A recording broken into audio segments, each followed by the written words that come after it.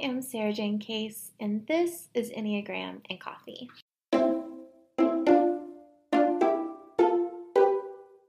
Welcome back to the podcast. Happy Tuesday. I hope your morning is treating you well. Today we are going to dive into how to change your habits. But first, let's talk about rosebud thorn. So my rose today is having the perfect coffee at my Airbnb. So if you don't know, I am a huge coffee nerd. Like, I know I say huge like Donald Trump. Everyone makes fun of me, aka my husband makes fun of me. I don't know how to pronounce the H in it. I just don't. But I'm a huge coffee nerd. Huge. I'm a big coffee nerd. And I am always nervous when I travel somewhere about the coffee. I feel like I have to bring my whole setup to have really good coffee. And in fact, I brought 2 bags of coffee with me just in case. And my milk frother. I'm telling you, it's deep. But normally, I'll bring my whole pour over set and my kettle and everything. And I was just like, I'm going to be really casual about it. Oh my gosh, I brought 3 kinds of coffee. I also brought some steeped bags just in case. So I didn't bring everything. I just brought, I tried to bring enough to just kind of cover the bases, but they had amazing coffee waiting for me. One of my favorites, they had Iridescent from Counterculture, one of my favorite blends. And they had an awesome grinder. They had a Bonavita coffee machine, which is very fancy. And if you're also a coffee nerd, then you have to get the ratio perfect. And I usually use a scale to do that. I have kind of the ratio I like for my scale. And I didn't bring a scale because that would be weird. It would be weird of me to do that. I don't normally do that. But yeah, I didn't bring a scale. And so I just kind of winged it. And I found the perfect ratio the first time and had the perfect cup of coffee in a new place. It's been bliss. One of the best cup of coffees I've made in a really long time, honestly. And I will just say, that is a rose. That is a good moment. My bud, the thing I'm looking forward to is just, I have one more day here at this Airbnb, and it's just one more day of peace. I have woods all around me. I'm staying in a circular house that's windows all the way around, and there's just pine trees everywhere.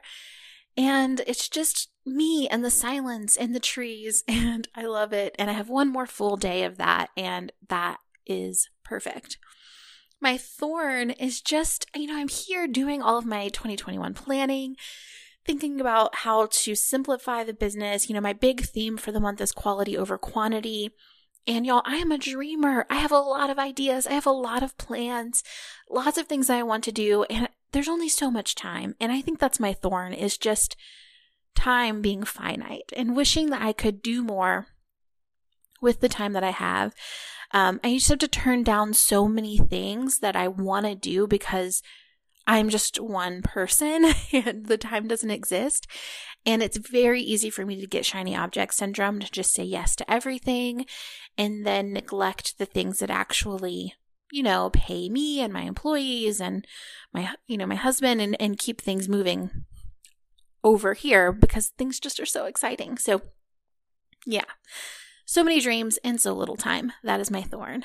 So today we're going to talk a lot about growth mindset, which is a theory created by Carol Dweck and her research. So she studied students about who bounced back from failure and then those who were devastated, right? So she's basically did a study about why do some students recover from failure and then others, when they fail, they're devastated by it. And this research is so helpful as we create lifestyle changes or we talk about building habits, because failure is inevitable. It's going to happen. So part of our work is just preparing for the reality that this is the future. We will fail at everything that we try. At some point, failure is going to occur. What we have to do is figure out how do we respond to it. So Dweck in her research learned that the students who believed that they could get smarter over time were more likely to bounce back after failure than those who believed that they were as smart as they would ever be. So another way to say this is People who thought they could improve would keep trying, and people who thought like, I am what I am, I will always be what I am, they were the more likely to give up because they felt like there was no progress to be made. What's fun about this is that neuroscience backs up the fact that we are in fact malleable. We can build new neural pathways when we change our behavior to match the growth we want to be doing. Like, it's scientific. We can, absolutely. This is huge because we're not just like as talented, as kind, as qualified, or as smart as we will ever be. We can continue to improve over time. So how do we develop a growth mindset? It's simple. We treat input as data, not as a diagnosis. So when something doesn't work, when we try to set up a boundary and it's not received well, when we launch a product and it doesn't sell, when we try to date and it doesn't work out, we take in the information, we note what didn't work, and we make a plan for moving forward differently. So when we have a fixed mindset and those things happen, we think to ourselves, I'm not good in relationships. I'm not a good business owner. Whatever it is that you believe about yourself, you will be able to achieve. So it's important that we don't identify as our failure, and instead we see a place to learn, edit, and improve. So what so many people tend to do after receiving negative information or feedback is that they go down the path of discipline.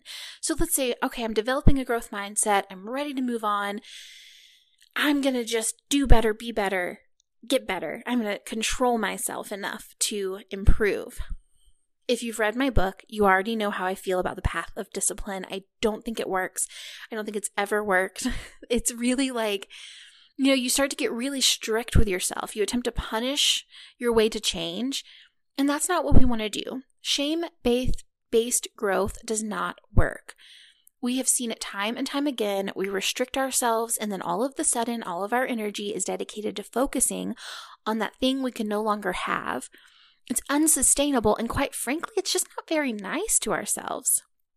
Instead, I want you to focus on getting curious. Get to the root of why you have the habits you do in the first place. So I encourage you to ask the following questions about the habit and be specific. You're going to want to think about what habit you want to shift and change, and then answer the following questions. Number 1, what benefit do I currently receive from this habit? Is there a way to jump to the source of what I'm craving here instead? So really start to acknowledge, what is this habit kind of offering me? Maybe you have a habit of scrolling on your phone first thing in the morning. Maybe it makes you feel like you're on top of things or you're connected. Is there a way to just kind of get that feeling of connection, get to that feeling of being on top of things without the habit you're trying to break? Number 2, what are the barriers built up that prevent me from changing this habit? So what's making this hard for me? We talked yesterday about how my big objective last year was read a book a month. And the big obstacle was that I was spending my time on my phone that I would like to be spending reading. So I needed to eliminate that obstacle. I needed to have a place that my phone went that I did not pick it up. Number 3, do I really want to do this habit? Or do I just think I'm supposed to? The reality is that you have to want it. If you're going to change a habit, it has to be something that you want to do. It can't be something that you feel like you're supposed to do because everyone else is doing it, or you were told that by someone somewhere, some way that you were supposed to do it. That's never going to fly. If you're really going to want to make sustained growth, you have to make sure you're changing the habits you actually want to change. Number 4 is, what would it be the benefit of changing this habit?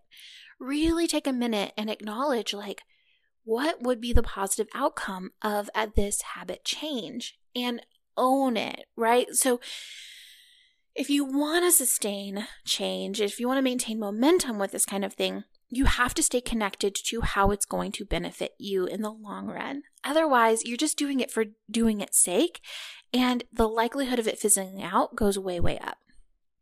So again, let's play this out as an example.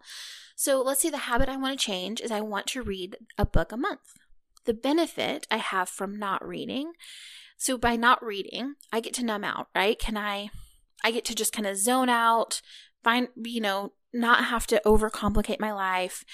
So if I want to jump to the source of that, if I want to just skip the habit and get to the result, I can just lay on the floor in silence for 3 to 5 minutes a day and get that same level of relaxation more effectively. The answer to number 2 is what are the barriers? Is it phone scrolling, iPad, TV shows? And then how can I limit the use of these? So like we talked about before, I created a charging station. I put my phone there. I don't get on my phone unless it's during work hours, and I don't read during work hours, so they don't conflict anymore. Number 3 is, do I really want to do this? If the answer is yes, then great, keep going. If the answer is no, then don't keep going. Pick a different habit. Number 4, the benefit. If I'm reading more, then I'm more likely to be inspired, creative, connected, more relaxed, more informed.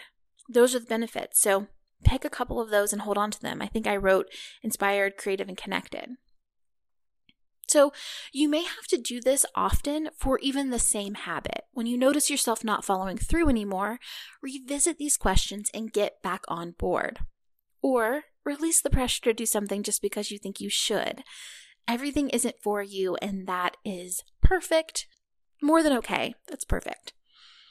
So I have included a worksheet in the show notes to help you through this process, as well as a graphic about fixed mindset and growth mindset and curiosity versus discipline. You can find that all linked below. Today's food for thought is from Albert Einstein. It's not that I'm so smart. It's just that I stay with problems longer. This is something that I try to share with our kiddo. No one is innately gifted. Some people just keep showing up. I used to think that one day someone would just walk into a coffee shop and pick me and say, you, write the next great novel. And I would just have a book deal handed into my lap, right? But in reality, by the time I wrote my book, it came because I had been showing up online consistently for 10 plus years. And finally, the right time, the right place, the right content all came together to put me in the position to be able to write book number 1. And that happened because I kept showing up every single time, and I kept learning and growing and improving. Not because I just woke up perfectly ready to do this and everyone just said, the stars will align and she's the one. It is showing up for the things that don't work out and pivoting and learning and improving and keeping going. Keeping going. I'm going to stick with that. All right. Thank you guys so much for being here. Let me know on Instagram how you feel about today's thought exercise or what you got from today's episode. I would love to hear from you. And as always, if you have a second, leave a rating or review in iTunes. It does mean a lot to podcasters like me. Until next time, I'll see you tomorrow.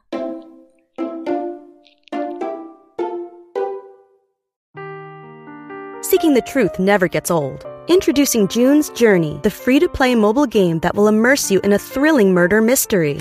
Join June Parker as she uncovers hidden objects and clues to solve her sister's death in a beautifully illustrated world set in the Roaring '20s. With new chapters added every week, the excitement never ends.